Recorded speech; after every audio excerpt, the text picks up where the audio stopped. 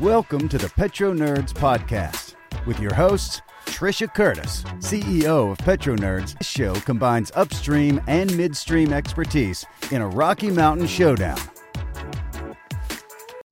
Hello, everyone, and welcome back to the Petro Nerds Podcast. This is episode 75 of the Petro Nerds Podcast, and it is Monday, March 13th, 2023.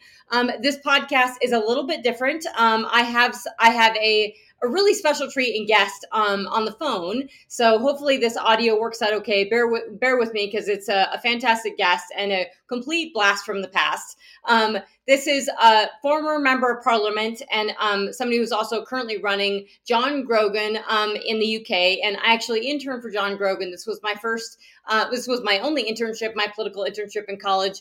So hello, John, and welcome to the Petro Nerds Podcast. Hello, Trisha. You were obviously the best intern ever, but don't tell the others that. Absolutely. Well, hey, I actually know I was a pretty good intern because I answered a lot of phone calls and had to do a lot of things. But it was actually really fun. And John, at the time, you were a prominent labor backbencher and you were. The Selby constituency is what you represented. I remember going to PMQs or Prime Minister questions a couple times, right as Tony Blair was leaving and right as Gordon Brown was stepping in, literally while I was there in summer of 2007. And you were on the radio a lot. There was lots happening in the space. Yes, so I was the Member of Parliament for Selby, as you say, which is in the north of England, so halfway between London and Edinburgh, really. And all those years under Tony Blair, and then through the Iraq War, and then there was another Prime Minister called Gordon Brown, and then Labour lost in 2010, and we've been out of power ever since. And I've since fought another constituency here in the sort of industrial north of Yorkshire, called Keighley, and now we're still in opposition, but hopeful that we'll form the next government. And I personally have won 4 elections, lost 4 elections, so the next one, my younger brother tells me, is the decider. And it's always been, I've never woken up on election morning knowing that I've won, because I've always fought highly marginal areas. I've sometimes woken up and known I've definitely lost. But it gives you an adrenaline rush, if you like. I can't imagine fighting a Sage Street. I can only imagine. And I think this is, I really appreciate you coming on the podcast because I think you've listened to it. Obviously, I interned for you, so you know where I stand on things. That was a long time ago, but on politics, and you've listened to the podcast. And I really do care about the energy and the economy and really having frank discussions. And I think you are a perfect guest to talk about a number of things. So I kind of want to just start this off, initially I always kind of do a market timestamp. Obviously, the thing that's dominating the headlines, and I spent all of, last night watching it and early this morning and then all through this morning, the SVB, the Silicon Valley Bank fallout and then subsequent bailout, which is not what this government wants to call it, but that's what it is. Subsequent bailout. I believe HSBC has bought the UK division of SVB for £1. So a whole lot of money there. And everyone's sort of trying to stem a wider fallout. And the reality is that the fallout has actually just been in the stocks tanking. But the market sort of is pricing in, well, the stocks are going to tank, but the government's going to say your deposits are okay. And that being said, what we've seen in the market, well, obviously the market was down massively this morning, has since recovered a little bit. Last week, we were thinking the Fed was going to have a 50 basis point rate hike, and now they're pricing out the rate hike completely. We're seeing 10-year yields drop. We're seeing 30-year mortgages drop. So it's really crazyville. It has impacted oil prices a little. We're looking at just under $75 for WTI, around just under $82 for Brent. We're hanging at around $2.60 for Henry Hub. And nat gas prices in Europe, you guys are at $16.59. And we are definitely, of the things I want to talk about, I would love to, get your comments on SVB if you would like. But I really want to talk about the British economy, energy, what's going on with the grid and stuff like that. So if you have thoughts on the SVB thing, I would love to hear it. Yeah, well, I think we all woke up this morning, listening to the radio, watching television, and we've been briefed over the weekend that by numerous commentators that the Treasury officials here were burning the midnight oil. And actually, to be fair, even though I'm from the opposition, I think the government has done a pretty good job in 48 hours solid, as you say, getting HSBC, which is certainly the biggest bank in Britain and indeed in much of Europe, to take over and do it without cost to the British taxpayer. Obviously, it's a much smaller bank in terms of the British economy than its impact in the States, but nevertheless, there's 250 mainly tech companies who are customers of the bank, and British government, British institutions like financial institutions around the world are trying to encourage some of these companies, some of the most dynamic, innovative, entrepreneurial companies around. And there was a real danger this week that some of them wouldn't be able to pay the wages, and they'd be calling in receivers and administrators. So that hasn't happened. And obviously the worry now is there any other banks in similar situations, or is this a one-off? And if it is a one-off, as I say, I think a pretty good job has been done here, and it doesn't seem to have put at risk any taxpayers' money. So we'll have to see what happens in the next few weeks, because obviously there are memories of about the time you were doing that internship, really, what was happening in London and New York and around the world. But hopefully this is an isolated case this time. Yeah, I think it's interesting because I think if it was isolated, we wouldn't have needed the obviously it's the risk was in other banks, or they wouldn't have had to do the bailout that they did, especially here in the U.S. And my immediate thinking was that I was not familiar with Silicon Valley Bank prior to a week ago, not intimately familiar by any means. I don't think most people were. It's actually a fairly large bank, and I think what is interesting and the stuff that we're not hearing a lot of clarity on. I know that there's been some bank reports that have went around. There's a JP Morgan report that I was sent, and I just want to quote it because I think it says that they talk about it was in sort of a league of its own. And they say, quote, a high level of loans plus securities as a percentage of deposits and very low reliance on stickier retail deposits as a share of total deposits. Bottom line, SIVB carried a distinct and riskier niche than other banks, setting itself up for large potential capital shortfalls in case of rising interest rates, deposit outflows, and forced asset sales. And so that I thought was interesting is that there's some charts in here that are really telling in terms of the uninsured share of deposits that they had. But everybody keeps blaming this and saying, well, really right now we have the Biden administration saying, well, we're promising these deposits and we're going to step up banking regulations. But then you have this other side of the argument that says, well, we don't really need banking regulations because, or we shouldn't necessarily need banking regulations because the banks are healthy. And that's what we've been told for months and months and months is that the banks are healthy. They're much better than they were in 2008. And so we won't have these issues. And that this Silicon Valley Bank had actually invested in, got a ton of tech money. And then they took that money and they put it into securities, and they took it. And what we're hearing is that, well, they clearly didn't watch the rise in interest rate, and the rise in interest rate that the Fed's increasing interest rates has broken something. And this goes back to what a lot of Democrats and politicians and folks are saying of, hey, slow down on rate hikes. And that's across the political spectrum. But it's very frustrating to me of hearing, okay, well, now we need banking regulations, when clearly the bank itself didn't, the folks on the bank, the board, I mean, this is tech. These are folks that are supposed to be knowing what's going on within the market. And so if I, as an average person, has been watching inflation for over 2 years and Fed rate hikes pretty closely and knowing how to move my money around and get the best for my interest rates and high yield savings accounts and everything, I'm pretty shocked that Silicon Valley Bank isn't intelligent enough to understand when rate hikes are moving and what their liabilities are. So I think there's an issue there that these are treasuries. So this is supposed to be fluid and secure, and we shouldn't have issues. But clearly, there's some management. There's the relationship that they have with the tech sector, that they have a ton of money from tech. and that how they go about their business as well. That it's not typically a normal bank. They also are getting fees and all kinds of stuff from how they're, I mean, mostly not every company has all their assets in one bank. And a lot of these venture capital groups did have all their assets in one bank. And that's because they also had relationships where they were doing loan or advising services and everything, I think, with them. Do you have any, I mean, is that how you understand it? Do you also sort of agree with that? Is that how people are thinking about it over there? Well, I think the impact on future debates in London will be, and you make some interesting points about is it regulation, and you're saying it's really to do with bad banking and so on, and people not keeping their eye on the ball. But there's a continuing debate in London about following Brexit and so on, and obviously the City of London, very important to the British economy.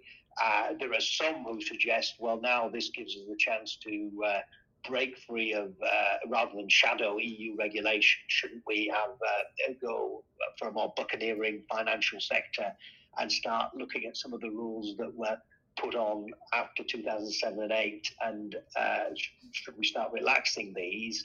And I suppose this is the effects of the last 48 hours might be to just move the debate a little. Well, let's be cautious in doing that, and we don't want to in any way affect the prospect of economic recovery by deregulating again and risking further collapses. So I think, I think it'll be, that's how it will impact on the political debate here.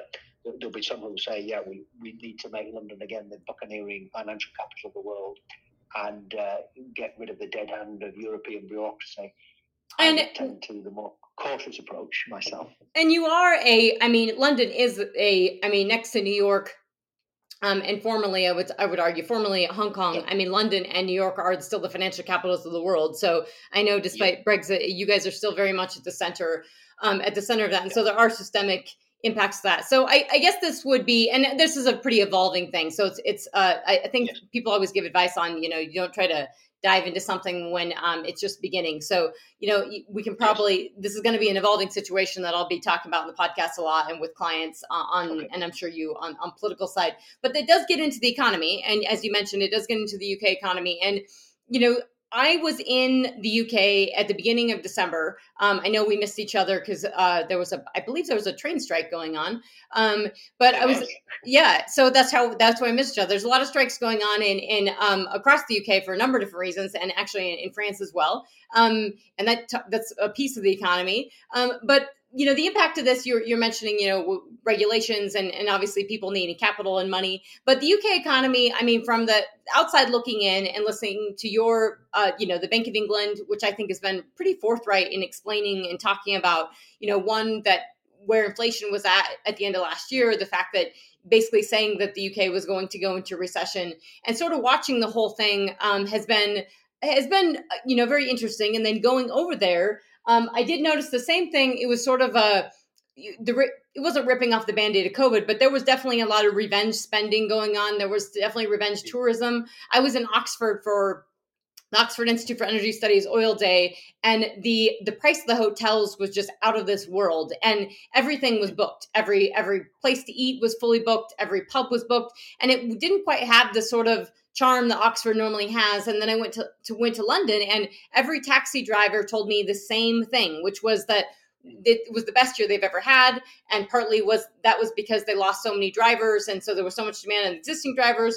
But they all sort of said that, they were really, really concerned about the economy, and they thought that spending was going to drop off considerably. And I was in shops, and I was hearing it from people within the shop joking about putting all this stuff on their credit cards. And it just seemed like this was sort of something that was building up. And obviously energy prices being very high throughout the course of the year, and just this, double-digit inflation, really, really serious. So would really love your thoughts and feelings on, and obviously I know you have political feelings on it, but just what is the state of the UK economy and what's going on with inflation, and then we can sort of go back into talking about war and energy and stuff as well. But have at it from there. Sure. So the UK was pretty slow to bounce back from COVID, and that may obviously there was the the Brexit factor as well, which most economists would say did shave off 2, 3, even 4% over time of our GDP. So that was quite a big shock. So we were quite slow. We grew a lot last year. While we were up amongst the top growers in the G7 last year. But all the projections are that this year will be back at the bottom of the league, and we're yet to get our economy as big as it was pre-COVID. But we're not in recession. We've just managed to avoid that over the last few months, and the hopes are that inflation will fall quite a bit this year. And so I think most people would be slightly more hopeful than they were when you visited in December about inflation numbers and growth numbers, neither of which will be brilliant this year, but will probably be better than we expected then. Now, there is on the left of British politics, and indeed on the right, there is, the big debate is how do we get growth? And we're just coming up to a budget on Wednesday, which is the annual budget, big statement from the government, comparable to the State of the Union in some ways. And so that's just a couple of days away now. And the Conservative Party has obviously gone through a number of different leaders over the last few years. Your listeners will remember Boris Johnson, possibly less remember Liz Truss, who only lasted about 40 days. And her prescription for growth was big tax cuts will drive the economy. And she did that for a brief period. But there was real problems with the markets in terms of the UK's finances and so on. So she was replaced by her party. And we've now got Rishi Sunak, who's more centrist in outlook. And so, but growth is the great political debate, as I said. On the left, there's direct comparisons now being drawn with Biden and the IRA Act. Europe is waking up to the scale of that, and also the fact that, quite frankly, it's pretty protectionist as well. And so both in the EU and on the opposition benches, there is talk of similar big injections, largely aimed at renewables, even on the Labour side, creating not just giving loans to private companies, but actually setting up a Great British Energy, or rather on the model of the Norwegian energy company Equinor, although not as big, and taking stakes or partnerships with the private sector, possibly partly to do with riskier technologies such as tidal and wave and so on, and some wind, particularly based on platform-based wind and so on. So to try and crowd in, if you like, some private investment. So those are the political debates about growth, and the outlook is, as I say, not quite as bad as it was, particularly as well as when we come on to talk about energy. The winter has generally been mild here, right. And in the UK and in Europe, we haven't had power cuts or anything. My background, as you know, when I used to work in Selby, was the coal industry. I represented the biggest coal mine that was then there in the whole of the United Kingdom. That's now closed. There's no coal now in the UK, but coal did come onto the grid for the first time last week for a few hours because the grid was under pressure. But generally, the mild winter has meant that we haven't had power cuts, which has definitely helped the economy. Absolutely, and I think for the whole of Europe, and you bring up a number of really fantastic points. I would love to discuss. But what we can just start with, we can just work our way backwards, because I want to hit on, definitely the Inflation Reduction Act, which I kind of think is almost comedic that it's called, not comedic, and I don't mean it in the sense, but, for Brit and for Irish people, when you call it the IRA, it just seems uncomfortable. But anyways, it's the Inflation Reduction Act, which is not really disinflationary, given that it's a lot of spending, but it is something that I agree with you. There's a lot of folks in Europe waking up to it. And so we can talk about that. Liz Truss, I think, and the a lot of the blame on Brexit, I think, for lack of people in the economy. I did hear that a lot of folks of saying, well, we because of Brexit, we don't have enough people here. And, there's something I was explaining to a lot of folks and even taxi drivers when I was in London was that, the whole world doesn't have enough people to work. Yes. And, the US doesn't have enough and we didn't have Brexit. So I don't think it's just a Brexit thing. But with regards to your energy, and I think there's a great, it's called, basically you can do Google National Grid Live or look up I am Grid, I am Kate, and you can see the UK grid on a daily basis, similar that we have at the Energy Information Administration. And you can look at it over time as well, and it breaks down renewables and everything. But I pay a lot of attention to grids and renewables and what's actually in them, because given everything that happened really in 2020 and 2021, when your energy prices started spiking in the UK in 2021, well before the war in Ukraine.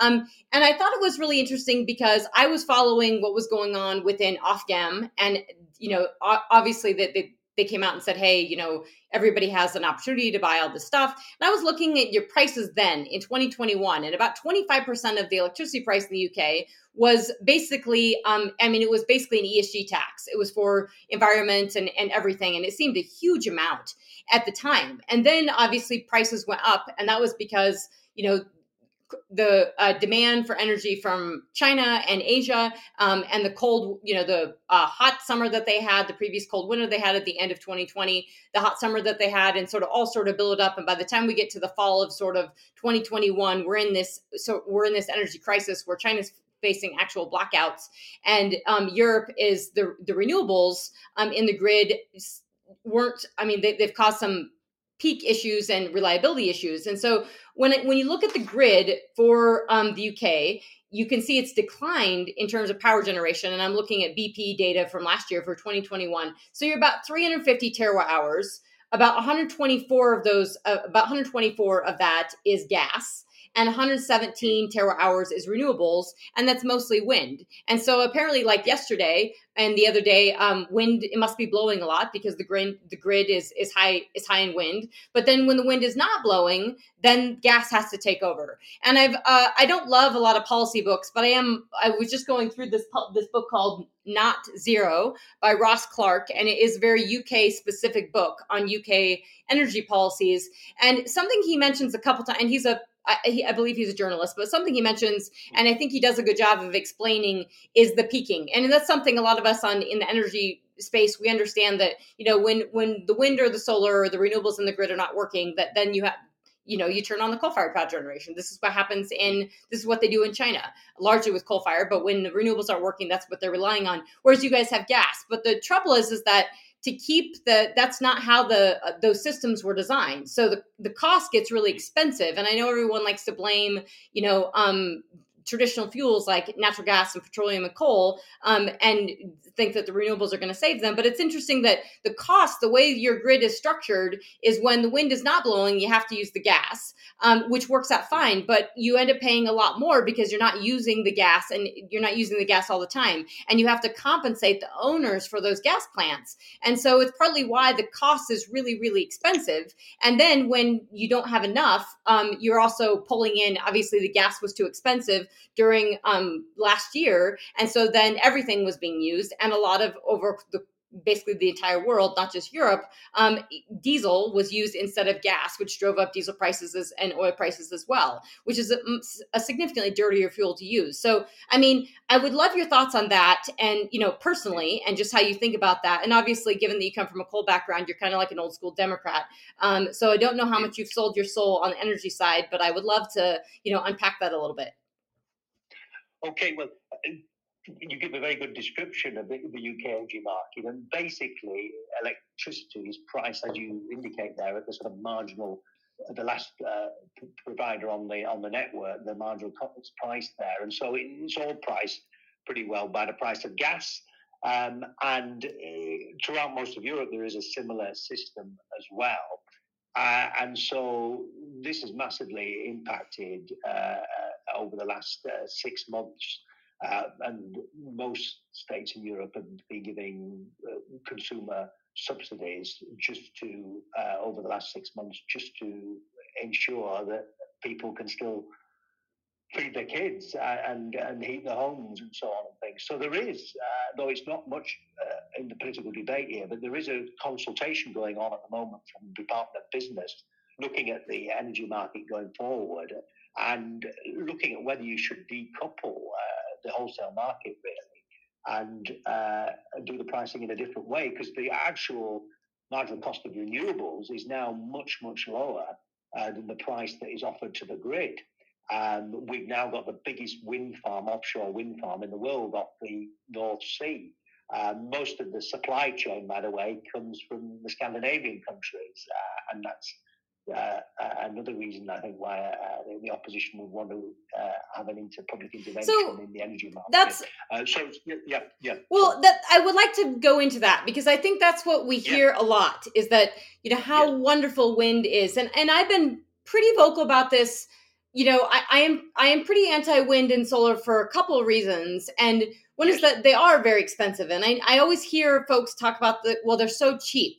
But that doesn't take into account the cost of the building. So they've been subsidized massively from the front end of how they were built and wherever they were built all the way till they're put into the grid. And the problem is, by the time the energy goes from that wind turbine all the way to your light bulb in your house and you're plugging into this phone that you're talking on, it's lost a lot of energy. And so somebody bears the cost for that.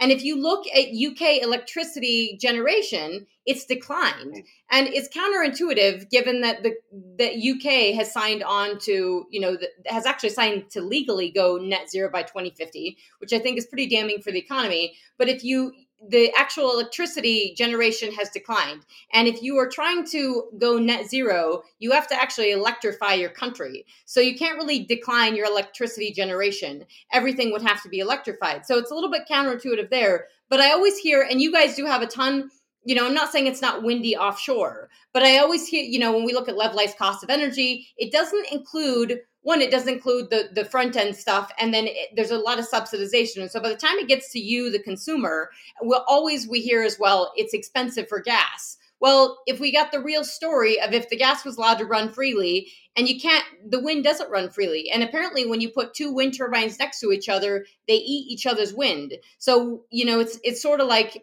when people talk about downspacing in the oil patch, and if you're putting wells too tightly together, they're pulling on each other. In certain rock that is really good, you can do that because you need to extract more crude oil. But in wind, it does seem that the case is, and I could be wrong, and I would love scientists to jump in on this, but when you're putting a bunch of windmills next to each other, that they're actually sort of eating that wind. So you're not getting as much as just one turbine. So I'm just wanting to press on this issue because it's something we hear a ton about, of how amazing and positive it is. I hear on the BP earnings call, and it's definitely something that the UK has really, really pushed, is to go into offshore wind. And that sounds really great. But when the wind's not blowing, which is what happened in the fall of 2021, when you guys had the most renewables in your grid from a capacity standpoint, but the wind didn't blow and the sun didn't shine and the rain didn't fall. And so you didn't have, the renewables weren't available. And so then you had to use the other stuff. And when the other stuff, you're not using it consistently, then that cost gets ratcheted up. So I would love, I'm sure people are thinking about this, but it doesn't seem to be in a realistic manner. And I would love to just, the realistic standpoint, especially because you are on the labor side. How are you personally thinking about this? And how, I guess, is the Labor Party thinking about this? Well, you're right to say there's a lot of public subsidy involved in making the renewables work, whether that's particularly wind, which has been the big contributor, largely offshore, but I think there's a move now onshore, right? To some extent solar. But there is a massive public subsidy. You're definitely right. Now the costs have come right down, and as the industry has matured, and the debate in the UK, or part of the debate, is do you need to offer the renewable companies? Obviously, they all say you do, that we want these high prices because otherwise we won't invest anymore. But it seems to me that the industry is now getting to the level of maturity that needs to be challenged a little bit, really. And as I say, the marginal cost now of producing a lot of renewable power, which isn't going to be, it's not going to be 100%, but it's growing, and there are other renewable technologies such a tidal wave, which we haven't exploited to a full extent yet. And together with, as I say, there's platform wind, which is slightly different from offshore wind. You put big platforms in the North Sea and so on, things, which is another emerging technology. We do have ambitious goals, really. I mean, we're talking, you said 2050 to decarbonise the British economy, but the electricity sector, there's an argument between the political parties of 2035 or 2030, really. So we're really talking about very, very times that are very on the close horizon. They're not a long way away. There's not concerns that, that I mentioned that your electricity capacity generation is decreasing. You're only 350 terawatt hours in total. You don't have any coal. You barely have any gas. Your actual contributions to global CO2 emissions are very, very small. So it kind of seems like the UK is killing themselves, and the economy and the cost to the consumer is massive, and the cost to the country is massive. So I know everyone talks really lofty about, yes, the marginal cost has come down, but the marginal cost, somebody has to pay for it. And then you have to bring it into the grid, and then you lose a lot of energy, because that's just the nature of it. And it's not high density. This is not high BTU energy like coal, like natural gas, like oil. And so when you transport, when you transfer this energy, you lose a lot of it. And so there is a cost to that. And it just seems like when we have this conversation in Europe, and I'd love for listeners to understand this, that UK, if you're not contributing that much to emissions, you've definitely outsourced a lot of your emissions to China and anywhere else that's producing your stuff, because you're not producing it yourself anymore. And there's an impact to the economy there. Yeah. Well, we want to produce more stuff here. And, that's why I was saying that in terms of the supply chain, we want more of the supply chain to be in the former industrial north. I mean, there is still a manufacturing tradition in the UK. It hasn't disappeared totally. But you're right to say that the only way this will work is by producing more electricity. And in some of our neighbouring European countries, in Norway, you're up to about 80%, I think, electric cars and so on and things. And they are, like us, slowly, obviously the wealth of Norway built on oil and gas. And they've a slightly longer time frame of phasing out oil and gas. Oil and gas are going to be important in the UK economy. We've still got quite a lot of gas in the North Sea, by the way. About half of the gas we use is produced in the North Sea, and will be for some years ahead. So there's all of that there, but now investing in new renewables is a very mature technology, is wind and offshore wind and so on and things. So the capital costs are a lot less than they were 10 years ago even. And so, you do have the prospect of cheap renewable energy. I don't think that's a myth. On some of the more mature technologies, that's definitely potentially possible here now. Will that support, and can that support industrialization? Because that is an issue I really have in terms of, there's a reason why China has largely coal. Now, they don't, most of their grid is 70% of their grid is coal, and they produce things. They make the t-shirts, the iPhones, everything that we buy, they make it. They don't make that with, they have a little bit of wind and solar, but that's not how they're making stuff. And so I do have a concern when we all talk about, decoupling and supply chains and wanting to make stuff. Is there recognition, especially in the North where you're at, that, you may not be, you would need to continue and not get rid of all the natural gas within your grid, because that may need to support the industrial sector and the reliability, and that it's not just making things, but it's also energy security. If you guys are, the UK has probably went further than any country in terms of that, the push to really decarbonize as quickly as you're trying to decarbonize, which, I don't think is actually going to happen, because I think something's going to break from an economic standpoint. But you guys have, legally, you're trying to really push the envelope on that. And to me, this gets to the question of energy security and what happens when, if you believe that, the weather and climate could be as bad as predicted, and that we don't go to 1.5 degrees, and therefore you have severe weather, the stuff that you're putting into your grid, wind, solar, renewables, electric vehicles, does not do well in extreme temperatures. So it doesn't make a lot of sense to me in terms of building a resilient, hardy economy to handle this. And that's something that never gets talked about either, is how well does the EV do? How well does it do and you guys are a smaller country, you drive shorter distances. It's very, very different than here. But is that something being thought about? Yes, I think it is. I mean, obviously, the other technology we haven't mentioned yet, which is in the States to some degree, in Scandinavia to some degree, and we're just beginning to roll it out, is carbon capture and storage, which is being used certainly in some countries on a commercial basis. And we've mentioned the North Sea a number of times. For decades we've been talking in the north of England, which, as I say, is still a manufacturing area, of piping lots of our emissions under the North Sea, and there's just the beginnings of the first projects to do that. And obviously, if we could crack that would enable the use of gas for much longer, while still meeting our international obligations. I think there is obviously there's a debate in every country about global warming and climate change and so on, and I'm very pragmatic about it. But we've made these commitments. We're only, as you say, a small nation. You've got to take into account certainly offshoring our carbon emissions, because if that's all we're doing, we're achieving nothing. But I don't think in any European country the electorate, particularly the young electorate, is going to allow us to not treat these goals pretty seriously, really. And it's been a fundamental change over the last 10, 15 years that most centre-right, centre-left governments in Europe regard these goals as ones that are international commitments that we've made and that we have to stick to.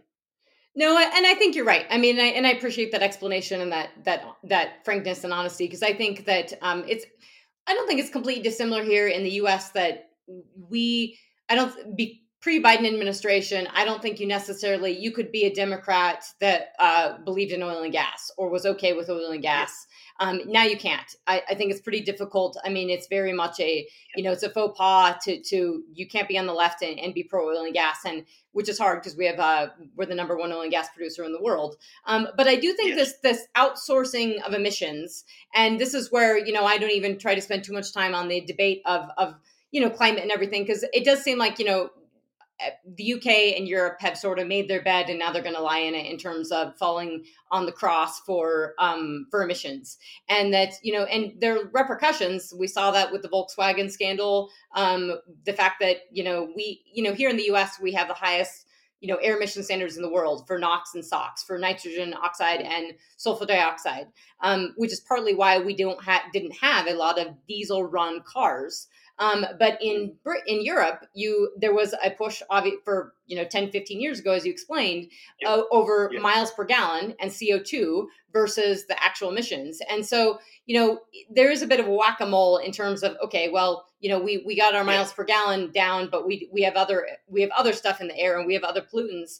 And I think the interesting thing is that when we start getting to the emissions thing, and this is a long game, but the European Central Bank, pre-war in Ukraine in 2020 and 2021, was articulating very clearly that they needed to look through, basically they had to look through inflation, and they were going to absorb inflation because they had to have the energy transition. And so you had your central bank, which I don't think that should be their role, is to be working on energy, but they were clearly saying, hey, we're going to have inflation because we have to have this energy transition. And there are obviously huge ramifications for that in terms of costs and what this goes on to the consumer and everything. But it does get me to this point of when we're talking about, pushing this stuff into the grid, the implications for this war. And I would love to touch on that, but we can come back to that. But one of the biggest winners from all of this war has been China.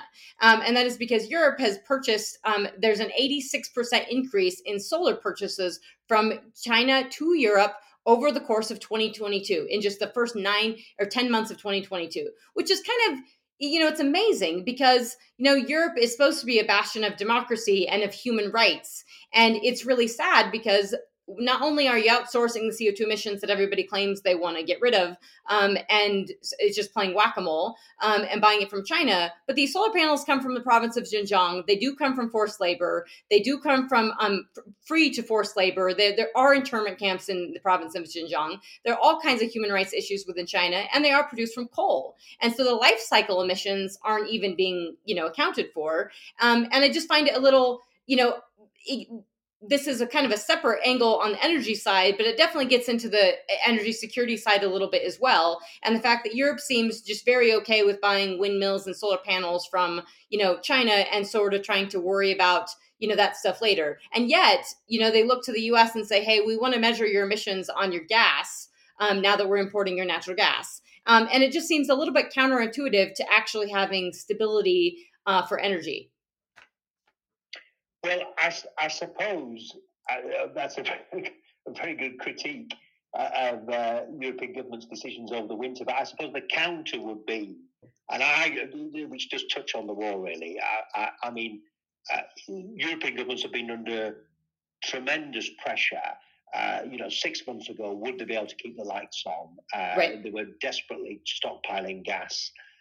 And trying to warn the citizens of the industries that we might not get through this winter without massive cuts. Trying to keep an alliance together. Is it a good thing that you've got this remarkable alliance? And from my point of view, thank God for Uncle Joe, because if Uncle Joe hadn't been there, I cannot see. And I was at a conference in Poland near the Belarus border just last week, and talking to the Poles and the Ukrainians there. I just cannot see that the world would have responded in the same way.